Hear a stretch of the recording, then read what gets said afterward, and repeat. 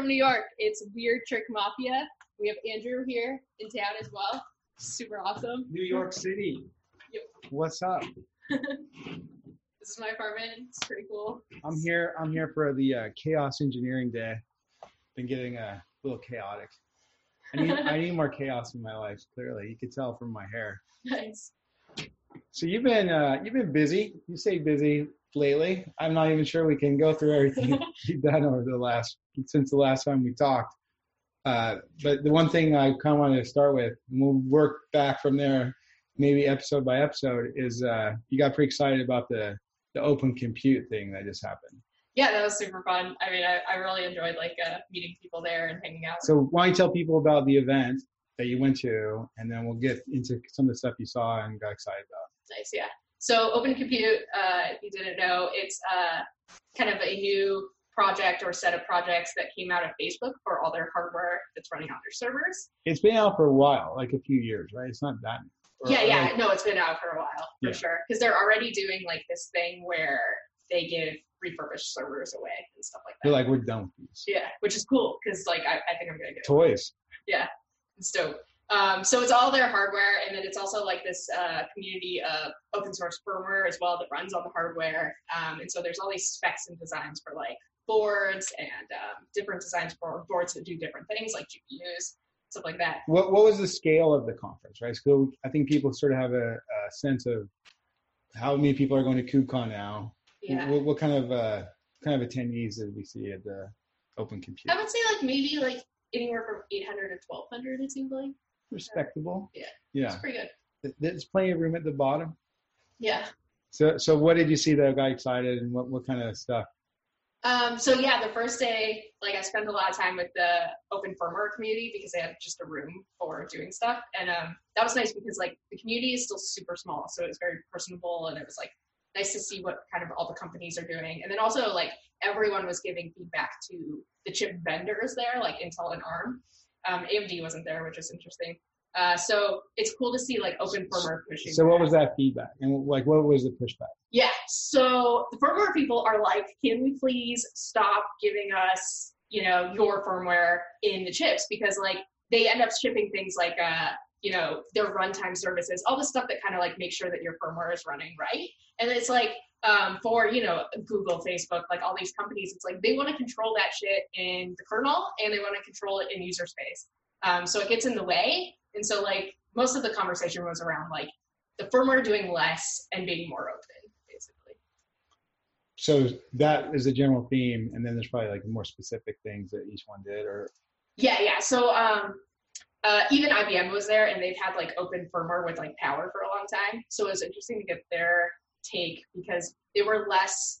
So a lot of the open source firmware community that was there is working on Linux Boot, which is this open firmware project that uses Linux, because it's Linux has already been vetted as far as being secure by other people, and if you're already using it, if you're already using it in your stack, it means that you trust it to a certain level. So why not also trust it in firmware versus some other bullshit? So they were all kind of talking, and that stuff, having that stuff currently on all the chips, it wraps binary blobs for Intel or ARM. And so getting rid of those binary blobs and a lot of that logic in there would be awesome, to the extent that then you could have way more control over knowing what's running. So that was kind of the main focus. So we can't get rid of them. You can't get rid of them anyway, or they just didn't want to do that. So the vendors don't want to do that because that's their proprietary code. No, but once you have the control of the physical hardware, you can't get rid of it. And there's a ton of problems too, in that now all these kind of chip vendors are shipping these things. Intel's is called BootGuard, and ARM's is called something else that I've forgotten. But so BootGuard actually makes it so that Intel only holds the keys for changing the firmware. So you actually cannot then run open source firmware on that chip, which completely negates the entire point of this entire ecosystem. Then you don't have any control, and you just brick the board. Although there's been a vulnerability that Trammell Hudson found, who is he's been doing all this firmware stuff. So he found that actually if you get the chips to go into kind of the error screen where it can't boot, and then you try to recreate, and it can't find that screen, it will just go and boot. Yeah, so it's bad. Like the whole thing is bad. It's like it's a terrible feature because it prevents open firmware. But then also it's like it's not even doing its job of securing it. So like, why do we have it? So maybe, I mean, educate me here. What are the things you can change? If you can't change this firmware, then what is the firmware work that these companies do? How do they take their work and put it onto the hardware? And then also, what does Open Compute cover in terms of the rest of the sort of peripherals and devices and storage and networking, or is it really just about the chips, the CPUs?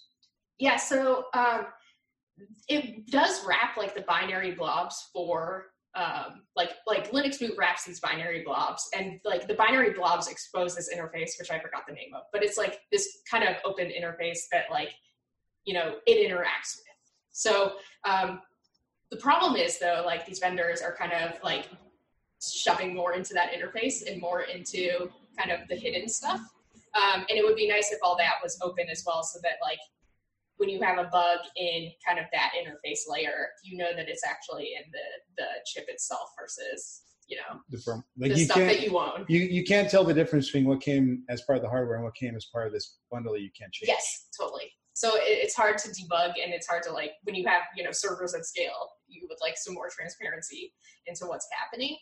But it is nice that you can get like from this interface, which seems like the lowest possible interface of dealing with these chips, to, you know, booting in open like firmware, which is cool. So the firmware, because doesn't Open Compute do some stuff with storage too, or is there like there's like other parts of the compute, Open Compute? That's so there's all these chips, right? SIGs, and so I just happen to be most interested in the firmware, so I went to that. But there are a bunch of other SIGs, and like you can sign up on the mailing list and like get involved with those, and like all the communities are so small that like you'll see the mailing lists are not very active. I'm like on them all, just like kind of lurking. Because there's no mail. Yeah, there's like no mail, so I'm just like, I'll just continue to just like, it's like maybe once a week I see a mail or something. It's weird. Then this firmware group you met, you mentioned it is small. What's the number? Like how many people are we talking about? There was probably like 15 or 20 in the room, so it was nice. Like when we all got lunch, we were just like nerding out about the Apollo 11 movie, because everyone kind of seemed to be space nerds as well. And I think like a few of them were like, I'm going to go see this movie tonight. So that was cool. Fantastic.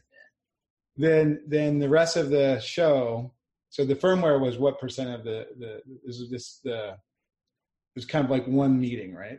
Yeah, that was just one meeting. So then we like kind of like went around to like some talks and stuff like that, and then also like kind of checked out the vendors, because like even in the expo area, like Facebook had all their actual like servers and stuff, which was dope. Right, I saw pictures that got posted. Yeah, you posted some stuff. So their stuff is like just super.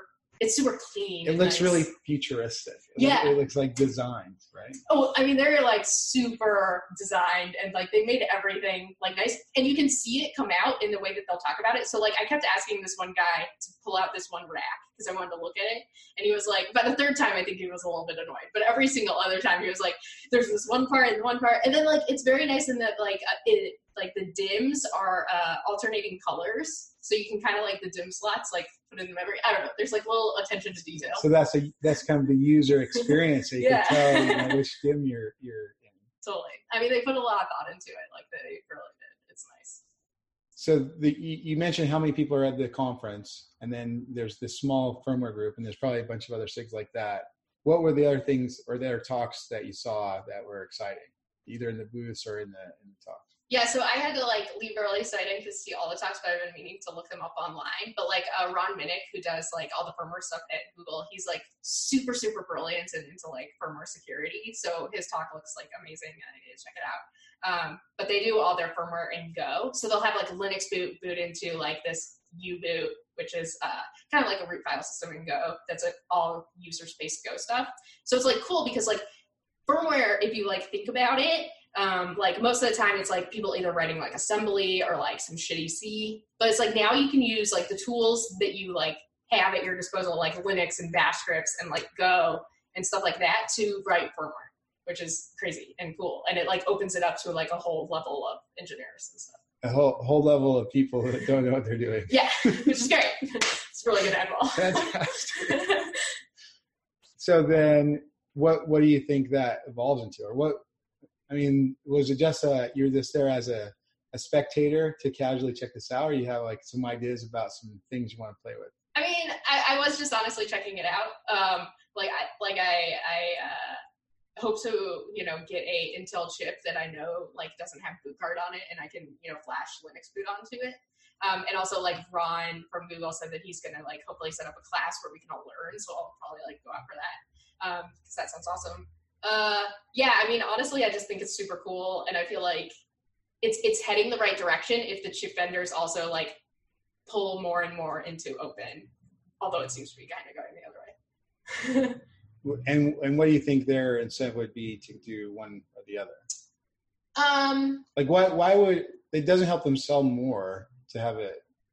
Like they sell the physical thing, so I don't understand their incentive to lock down more of it personally. I don't know. I mean, it honestly seemed like from speaking to the vendors that they understood that now, like hearing that like nobody wants like runtime services or SMM or like dumb shit in there that like just gets in the way. It seemed like they understood, but it also is like, I know from working at big companies, it's hard to then give feedback to the teams to understand where these people are coming from. We're adding value with our, with our thing that no one wants.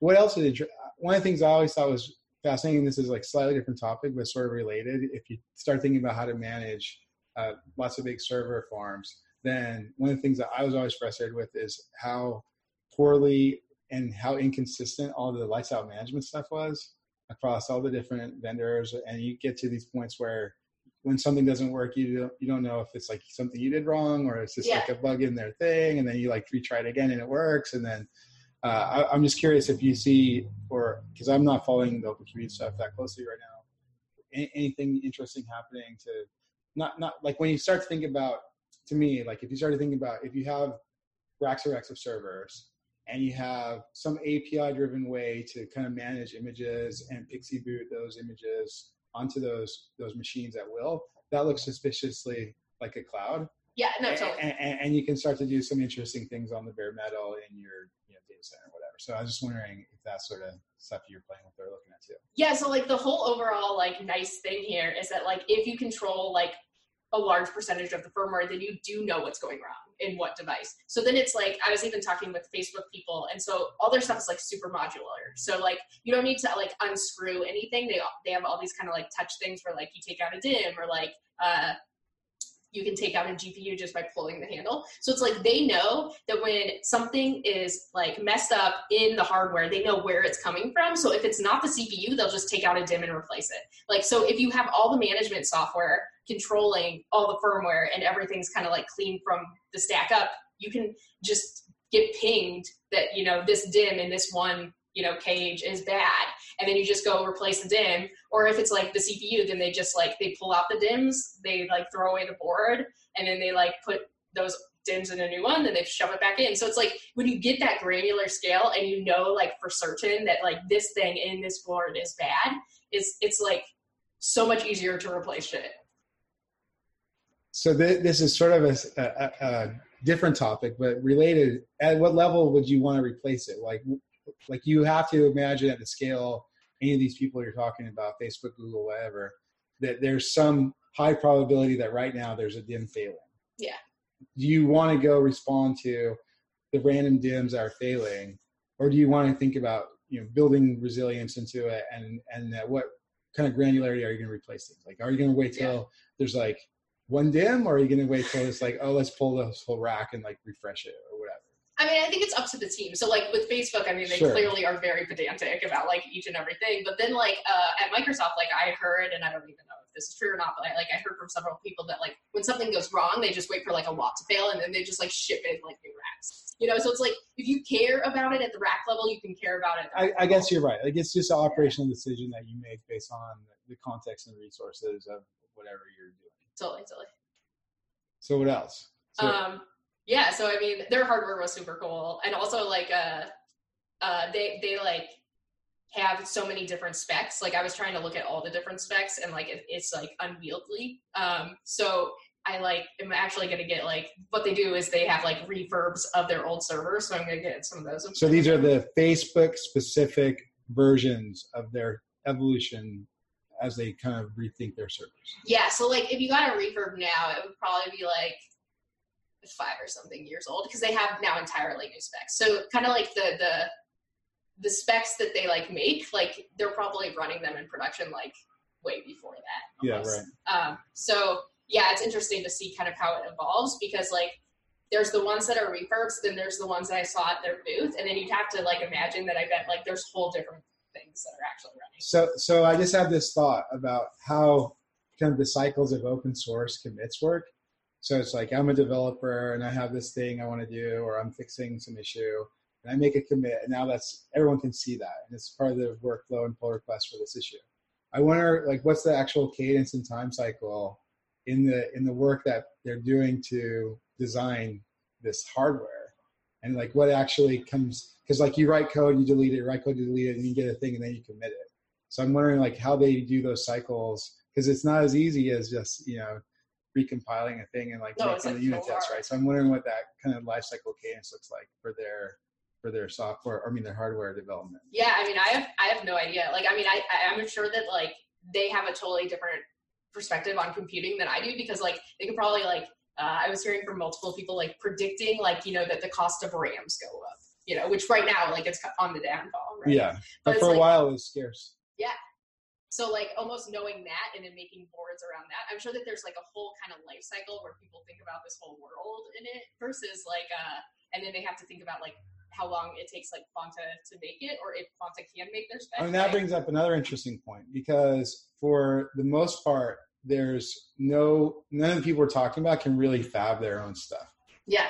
Right. So there's this other cycle where it's like you have this thing, you want to see it, like it takes someone else working on it before you actually see it. Totally. I mean, I have a feeling that like Quanta loves Facebook though, for like the amount of boards that I saw. I'm like, this is a good relationship, I'm sure.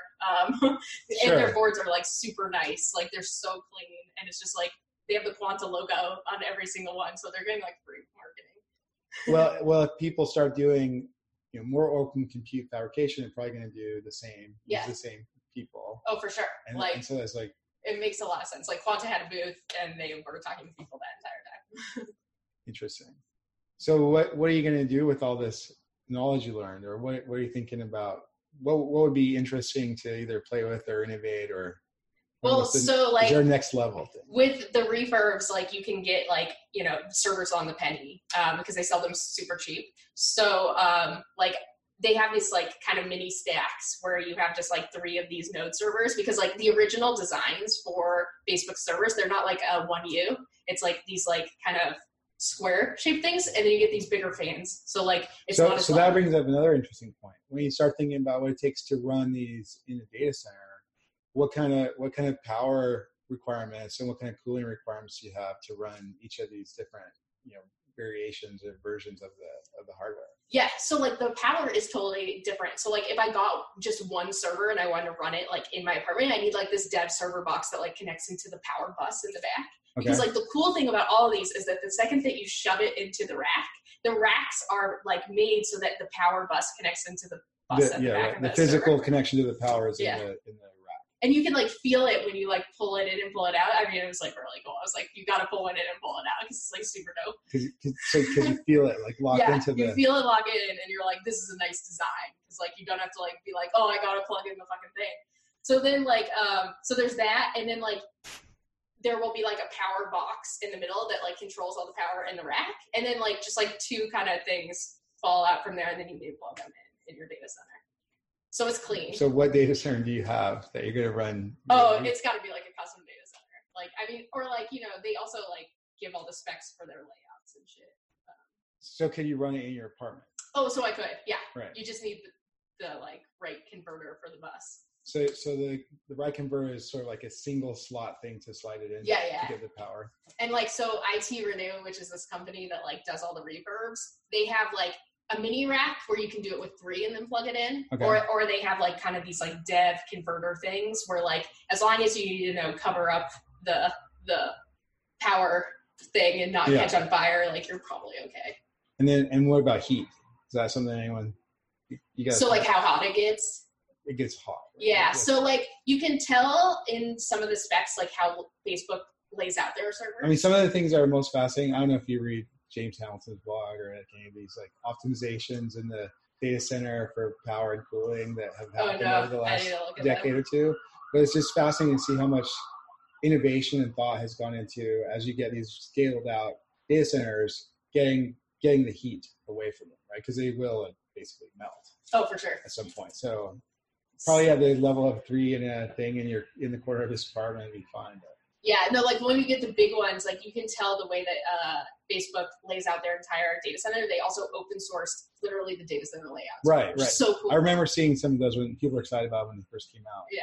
And so that's also, I mean, I didn't go there, so I don't know exactly all the stuff you saw, but when you think about all the things it takes to deliver this, at scale, like what you got to pour concrete, right? Like someone has. No, yeah, like that's like Facebook probably pours concrete for their own data centers. Google does too. Like you're gonna be like in the top like of the spectrum, which is not like normal people. That is not like the norm at all, for sure. But it is cool, the scale. I mean, someone has to do it. Yeah. I just want to SSH at some point. Are we still allowed to SSH? I don't know. I should have asked them. I doubt. Like they said that their management software is all proprietary and closed source, which is funny because that's like the stuff that like. Which people said this? Facebook. Oh, okay. That all their management software, but like I have to imagine that at some point you can SSH into a box, but like also if you're running. I was kind of making a joke because people say like you shouldn't SSH, right? And I've said that too. So then basically that's kind of like their Bork or whatever they're like tools for managing whatever they're doing. Yeah, and like they I assume that it's like almost like a Kubernetes, but with power management and also knowing when there's a hardware problem, failure, like everything that Kubernetes is missing for the people who want to run on bare metal. Well, if you look at how Kubernetes was born, like Borg, it makes sense. That has that stuff. Right? Yeah, it totally makes sense. What else is there? Is that feels about like an episode, or is there kind of a thing that we should tell people that we want to think about next, or? No, I mean that was pretty good for me. I'll try to think of something else that I did. I mean, you did a bunch of stuff, right? Like most of these things are blog posts. You even had a blog post about the open compute stuff, right? Yes, I did. Totally. So we can put that in the notes so people can go read that. But I think it's just a fascinating time to be alive and watching all this stuff. On the bottom, like everyone's excited about all the open compute stuff. On the top of the stack, everyone's relicensing because they're like afraid. Yeah, actually, that is interesting. That I don't think that the cloud providers could play that same game down here. I mean, I don't know.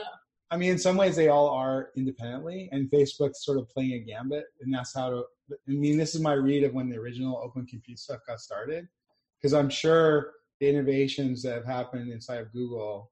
Like whatever anyone thinks is their competitive advantage, they're not sharing. Yeah.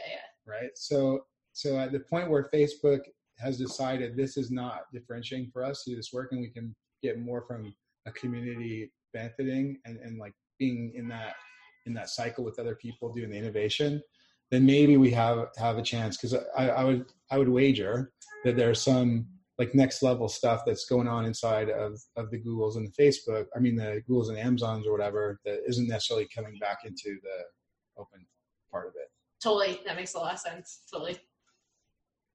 So till next time. Yep. We'll see you. Weird tricks. Yeah. Cheers. Peace.